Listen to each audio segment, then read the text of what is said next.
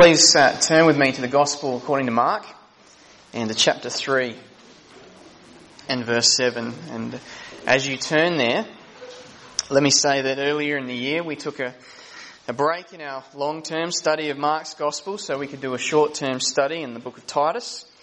Well, 4 months later and only halfway through the book of Titus, we're now returning to our long-term study of the book of Mark so that we can take a break from our short-term study of the book of Titus. It's just one of those things, isn't it? If we're committed to expository preaching, we might have our plans about how long we want something to go. But when we get into the nitty-gritty of the text, sometimes we find there is a lot more we need to think through. So we'll come back to Titus at another point. And we can take that as a learning experience as well, as Solomon once wrote in Proverbs 16 verse 9, "The heart of man plans his way, but the Lord establishes his steps." So a reminder to hold our plans tentatively before the Lord.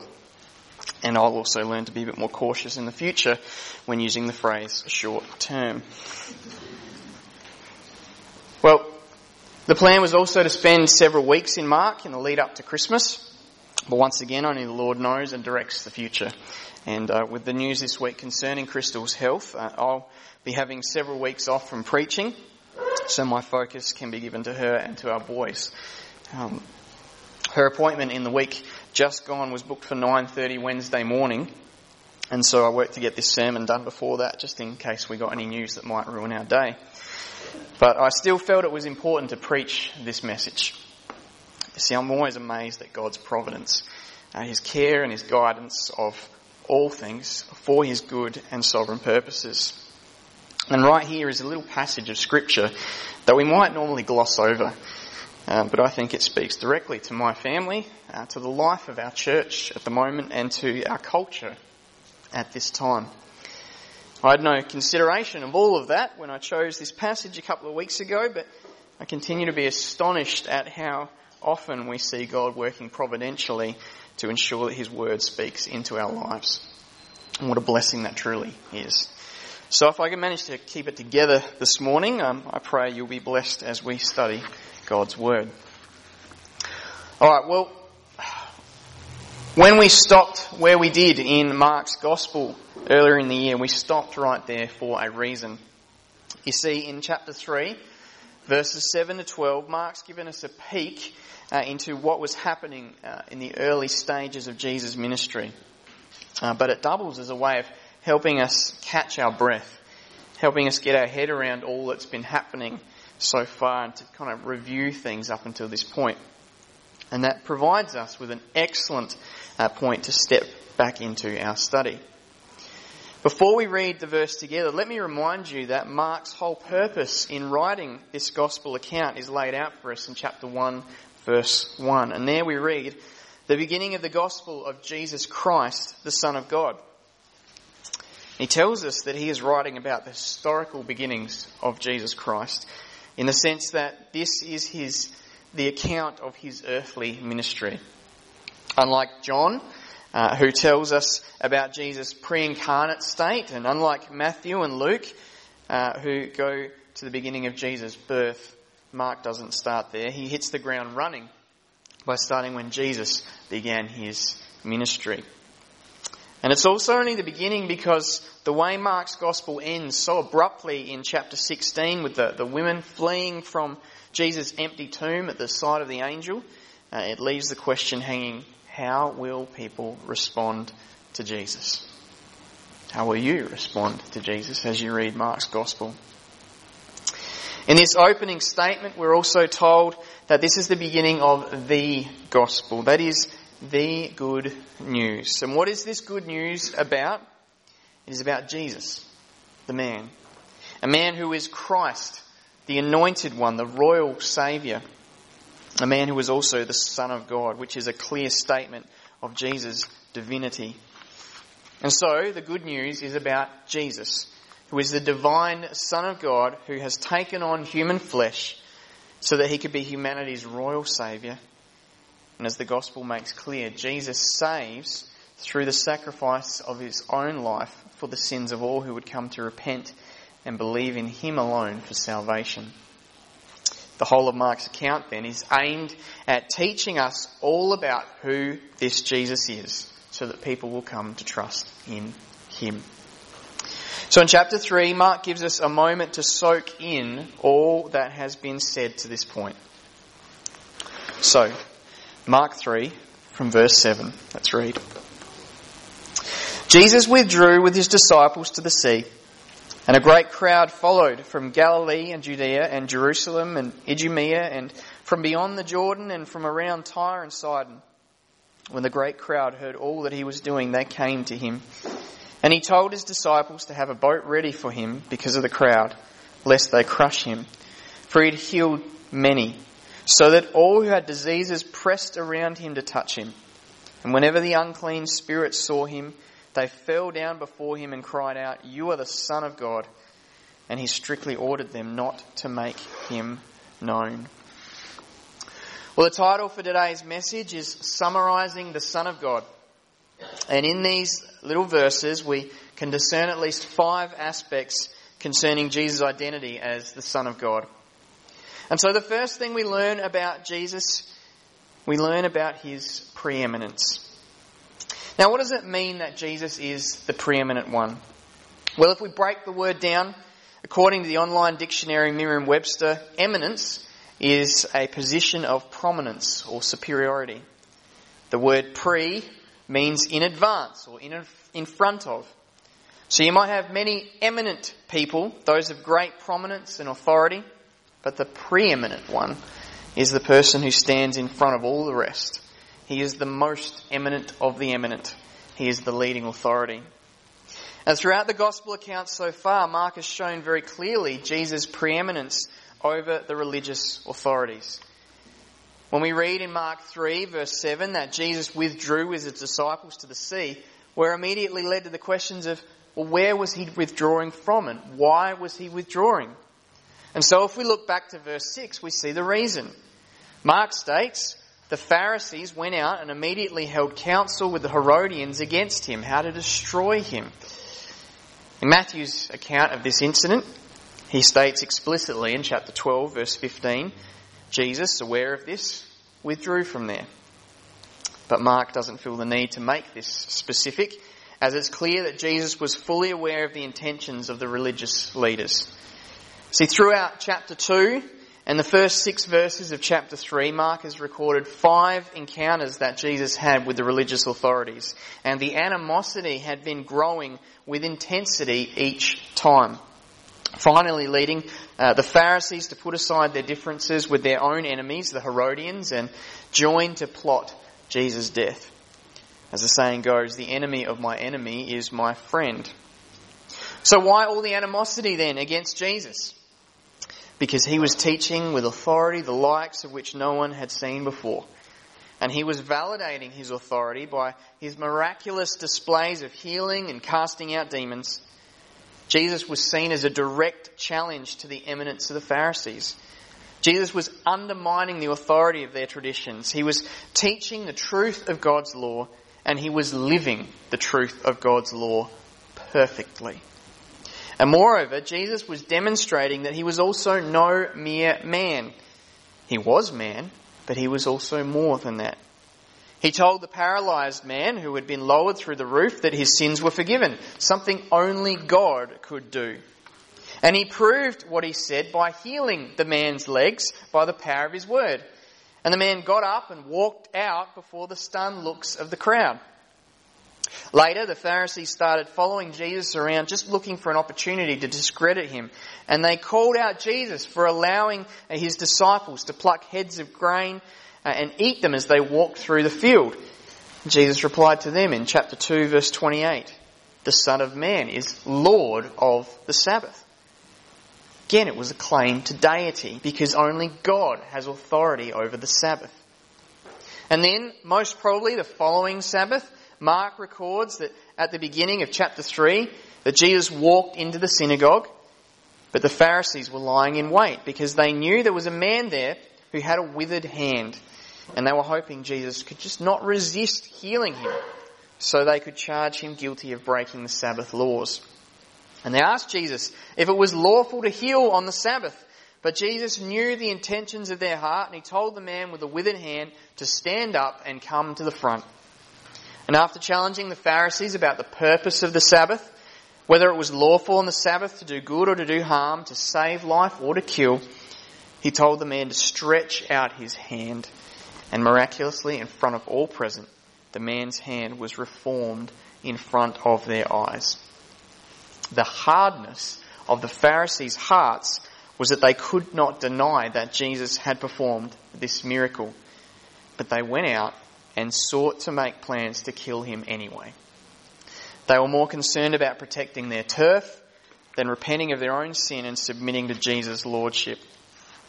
And so when we read in Mark 3 verse 7 that Jesus withdrew with his disciples to the sea, it reminds us that this happened as a result of his preeminence, as a result of his clear superiority to the religious leaders, not only because of his devotion to God's law, but because of his divinity as the Son of God.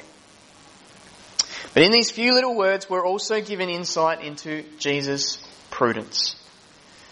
Jesus' prudence. To be prudent is to exercise wisdom and good judgment. We've come across this word in our recent studies through the book of Titus. In chapter 2 of Titus, where the Apostle Paul outlines the standards of godliness for the different ages and genders in the church, that is, what it looks like for the different ages and genders to be in Christ, well, there is one aspect that recurs for every member of the church, and that is prudence, or as the ESV translates it, self-control, or as the New American Standard translates it, sensibleness. We saw that the word means having a sound, godly perspective. It means to live life seeing things from God's perspective. Jesus is a prime example of what it means to live seeing things from God's perspective. We see that in Jesus' temptation by Satan in the wilderness in Mark chapter 1. Firstly, Jesus was led out to the wilderness by the Spirit.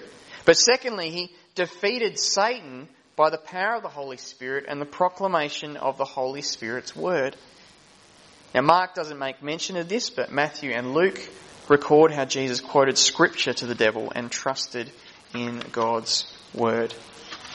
A sensible and prudent life is one that is reliant on the Spirit's strength and his written word.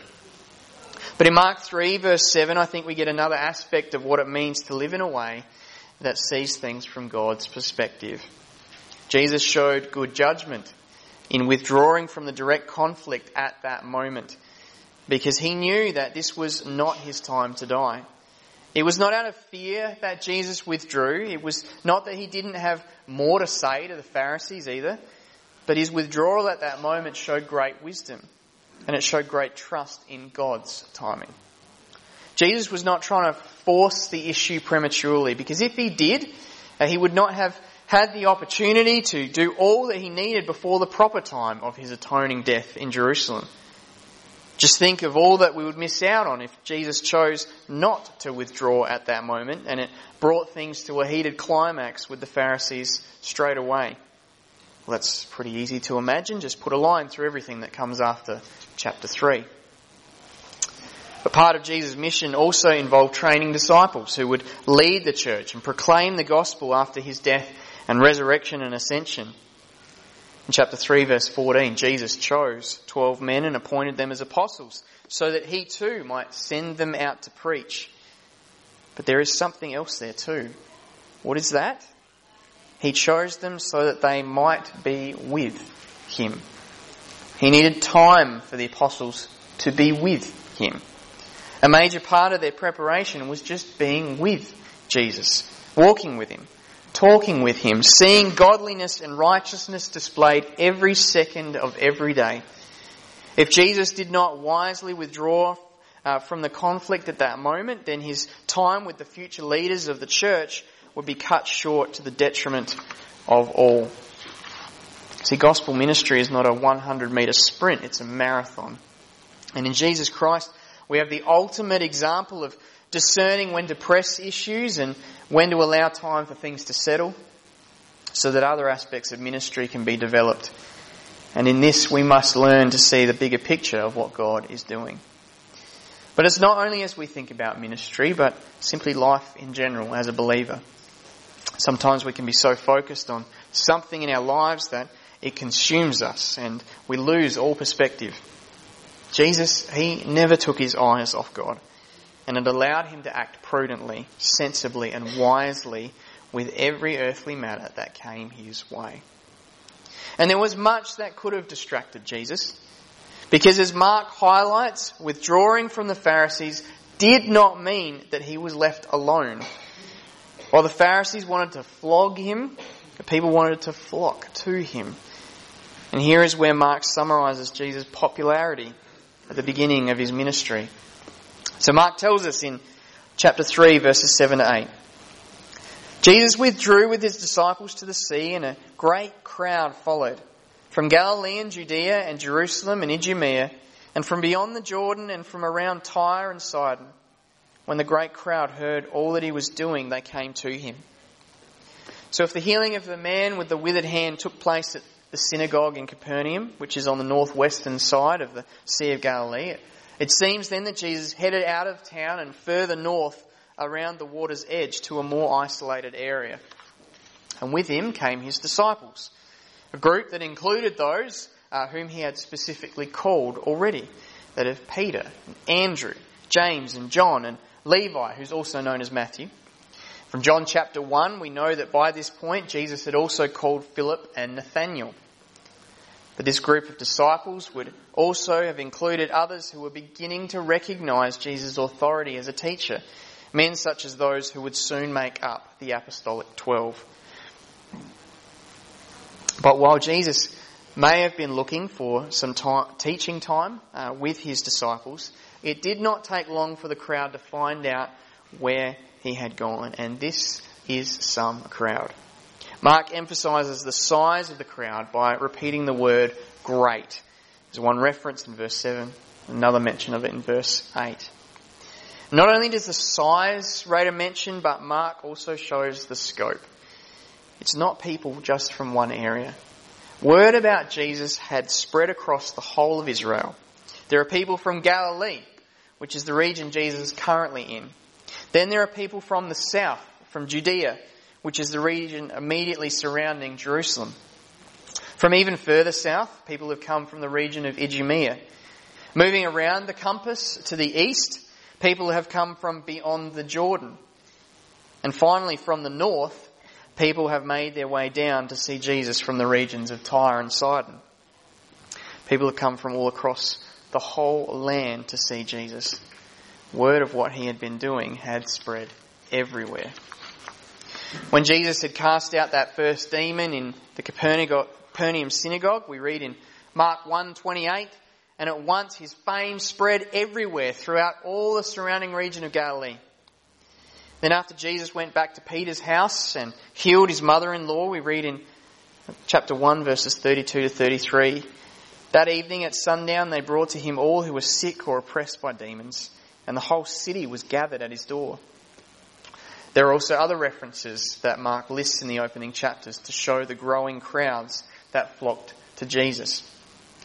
Now, in an age before modern medicine, news of someone that had the power to immediately heal any kind of sickness, any kind of infirmity or disablement, that's going to make its way around pretty quickly.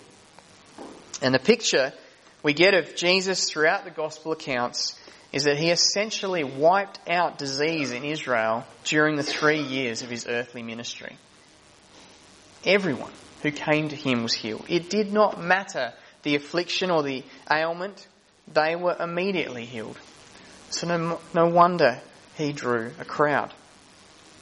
But I want us to be very clear here, is while the miraculous healings testify to the identity of Jesus, most of the people who were healed did not submit to his lordship.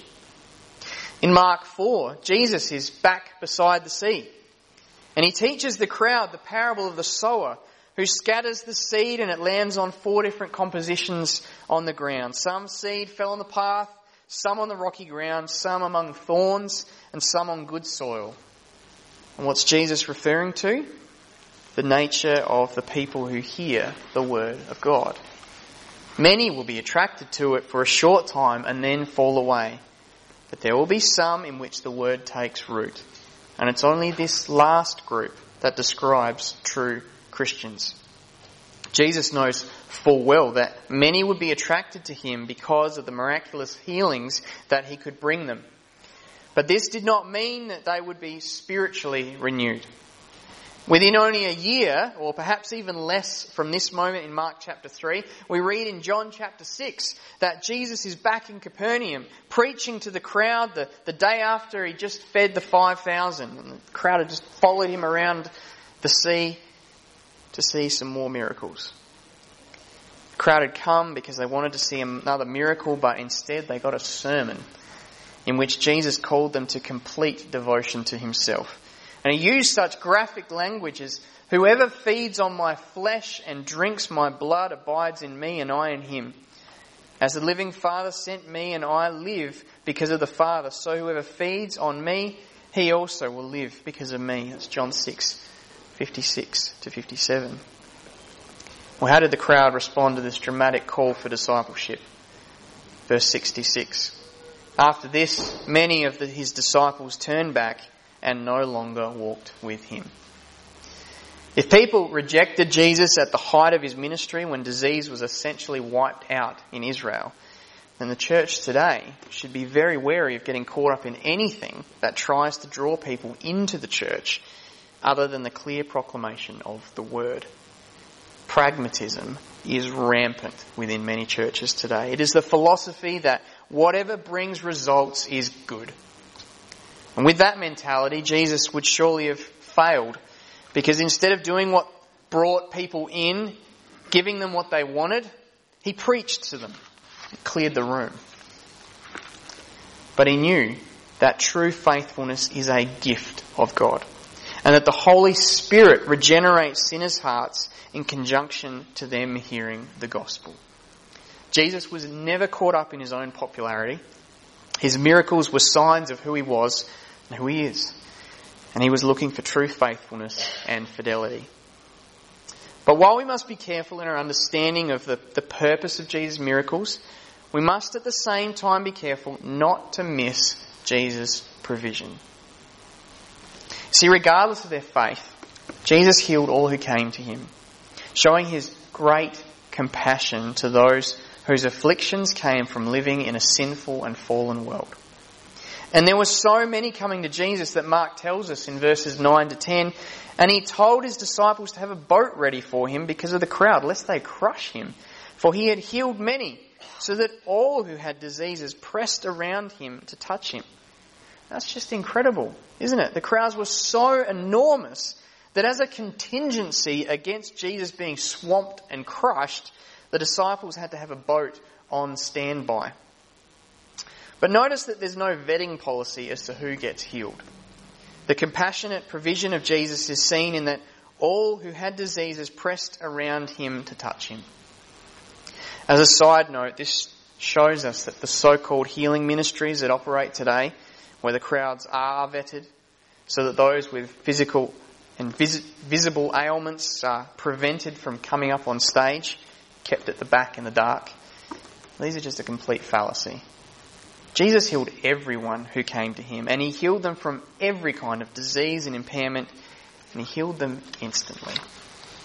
And while there were times when Jesus attributed the faith of the person healed as connected to their healing, there were many moments, such as this event in Mark chapter 3, where there was no condition of faith that led to healing. It was simply the compassion of Jesus as a reflection of the Father's heart. This is a far cry from the faith healers of our day, whose fallback position when a person fails to be healed is to blame it on the person's lack of faith. What we see in Jesus' actions is, in one sense, an extension of God's common grace and love, even for his enemies. It's this which causes God to make his sun rise on the evil and on the good, and send rain on the just and on the unjust, that Jesus speaks of in Matthew 6:45. The Apostle Paul reminds us in 2 Corinthians 1 verse 3 that the God and Father of our Lord Jesus Christ is who? The Father of mercies and the God of all comfort. But overall, Jesus' provision of healing is a clear illustration of what life will be like in God's eternal kingdom. a time and place where the destructive effects of sin will have been fully removed. In Revelation 21, we're told that in the new heaven and the new earth, God's people, those who've been brought to faith in Christ Jesus, will dwell in God's presence. In verse 4 we read, "He will wipe away every tear from their eyes, and death shall be no more. Neither shall there be mourning, nor crying, nor pain any more. For the former things have passed away." The provision of Jesus in his earthly ministry vividly demonstrated the wonder of this eternal state of glory.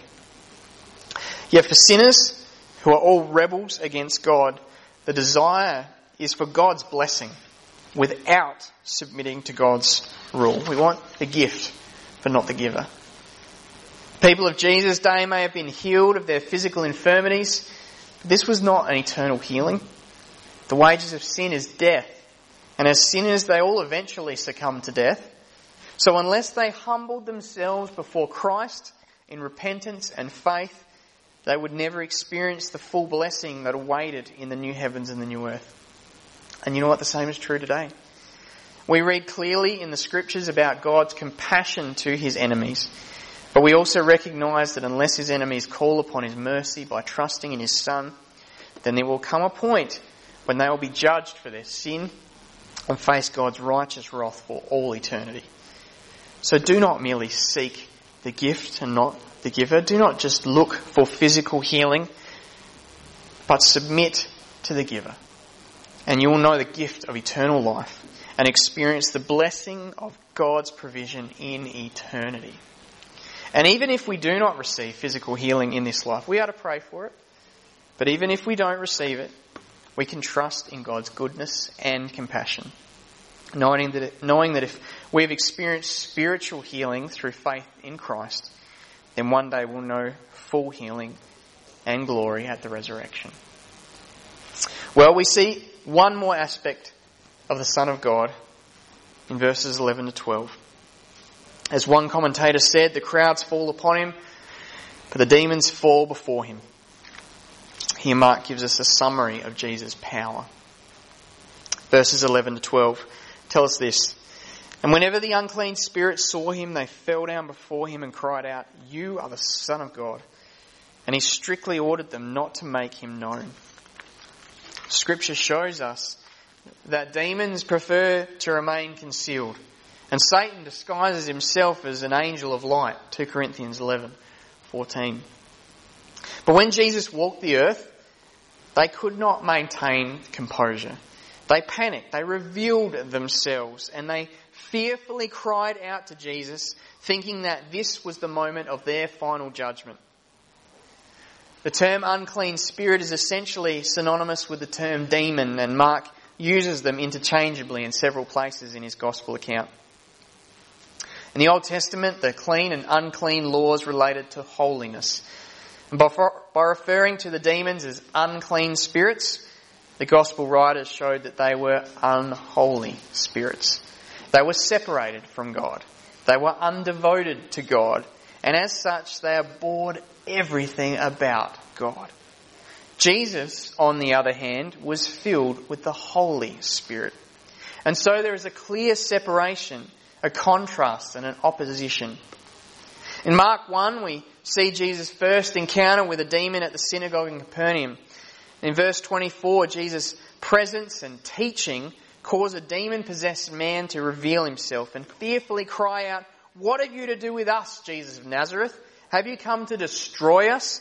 I know who you are, the Holy One of God." The demons knew who Jesus was. He was the Holy One of God. Indeed, he was the Son of God. The irony is that in the Gospels, the ones who grasp Jesus' identity most clearly are the demons. And until the Holy Spirit regenerates sinners' hearts, they remain unable to see that there is truly a spiritual battle going on around us, and they remain unable to acknowledge the Lordship of Christ. Jesus didn't need or want the demons' testimony. For starters, Jesus was fully aware that the devil was the father of lies, John 8:44. And so any words about him will be twisted and warped for Satan's perverse desires and not for the glory of God. And moreover, if the demons spoke about Jesus, then people may get the impression that Jesus is in league with Satan, which by the end of Mark chapter 3, we see is exactly what the religious leaders tried to accuse Jesus of. No, Jesus will not have the demons testifying. Jesus will set in place authorised representatives to speak on his behalf. And this is what we see in the next few verses from verse 13 onwards, where Jesus designates his apostles, his representatives. Jesus' power is demonstrated in the fact that demons fell down before him, and when he commanded them to remain quiet and not speak about him, they obeyed. To think of Christ's power over the demonic is especially timely because in the week just gone, there has been the regrettable celebration of Halloween. As Australian society continues to move further away from Christian values, and as the businesses realise they can start cashing in, we're going to see this unfortunate phenomenon continue to grow. As Christians, we must realise that Halloween is essentially a repudiation of what Christ did in his earthly ministry. In celebrating the demonic, it is to raise up those who fell down before Christ. The fascination with ghost stories, which has exploded since the 1980s, has continued to grow. But what are ghosts except demons? They're not spirits of the dead still roaming the earth, because the Bible makes clear that those who trust in Christ go straight to heaven when they die, and those who refuse to trust in Christ go straight to hell. In Luke 16, Jesus tells the parable about a rich man and Lazarus. In Luke 16, verse 22, we read that the poor man died and was carried by the angels to Abraham's side. And the rich man also died and was buried, and in Hades, being in torment, he lifted his eyes up and saw Abraham far off and Lazarus at his side. And while this is a parable, it reinforces the truth that there is no in-between stage after a person dies. There's no being unable to pass into the light. The experiences of the paranormal are experiences of the demonic. And the only reason people come up with other suggestions to explain the paranormal is to deny the reality of Jesus Christ and the written word of God. To deny that sinners pass from this life straight into heaven or hell is to deny what God has revealed to us in his word. That as Hebrews 9 verse 27 declares, it is appointed for man to die once, and after that comes judgment. To celebrate the demonic is to be deluded to the fact that the true power resides in Jesus Christ, the one who had power and authority over the demons, because he was and is the Holy One of God, because he was and is the Son of God. Well, what an amazing piece of Scripture. These short few verses remind us clearly that all Scripture is breathed out by God and profitable for teaching, for reproof, for correction, and for training in righteousness. At all points in his gospel, Mark is trying to drive the reader to the point of recognising that Jesus Christ is the Son of God. His desire is that we would be drawn to understand that the most important thing in this world is submitting in faith to Christ's lordship. Christ's miraculous displays of healing and his powerful authority over the demons are signs. They're a beacon that in Christ alone will hope be found. Many experience the compassion of Christ's physical healing, but they fail to see what the miracle testified. That it testified to Christ as the Saviour. May you not be counted among that lot. May you know the true hope of the gospel, that in union with Christ Jesus, not even death or life can separate us from God's love. And may you see that Jesus is the Son of God and trust in him so that whether you live or die, you will have the assurance of eternal life in the kingdom of God. Let's pray. Lord, we thank you for your word. We thank you for its clarity, for its power, for its relevance to our lives. We thank you for your providential guiding of all things, for leading us to this passage today. May these truths that we have studied this morning be embedded upon our hearts. May we meditate upon these truths. and may we be found faithful to our Lord Jesus, who is your Son and our Saviour. In his name we pray. Amen.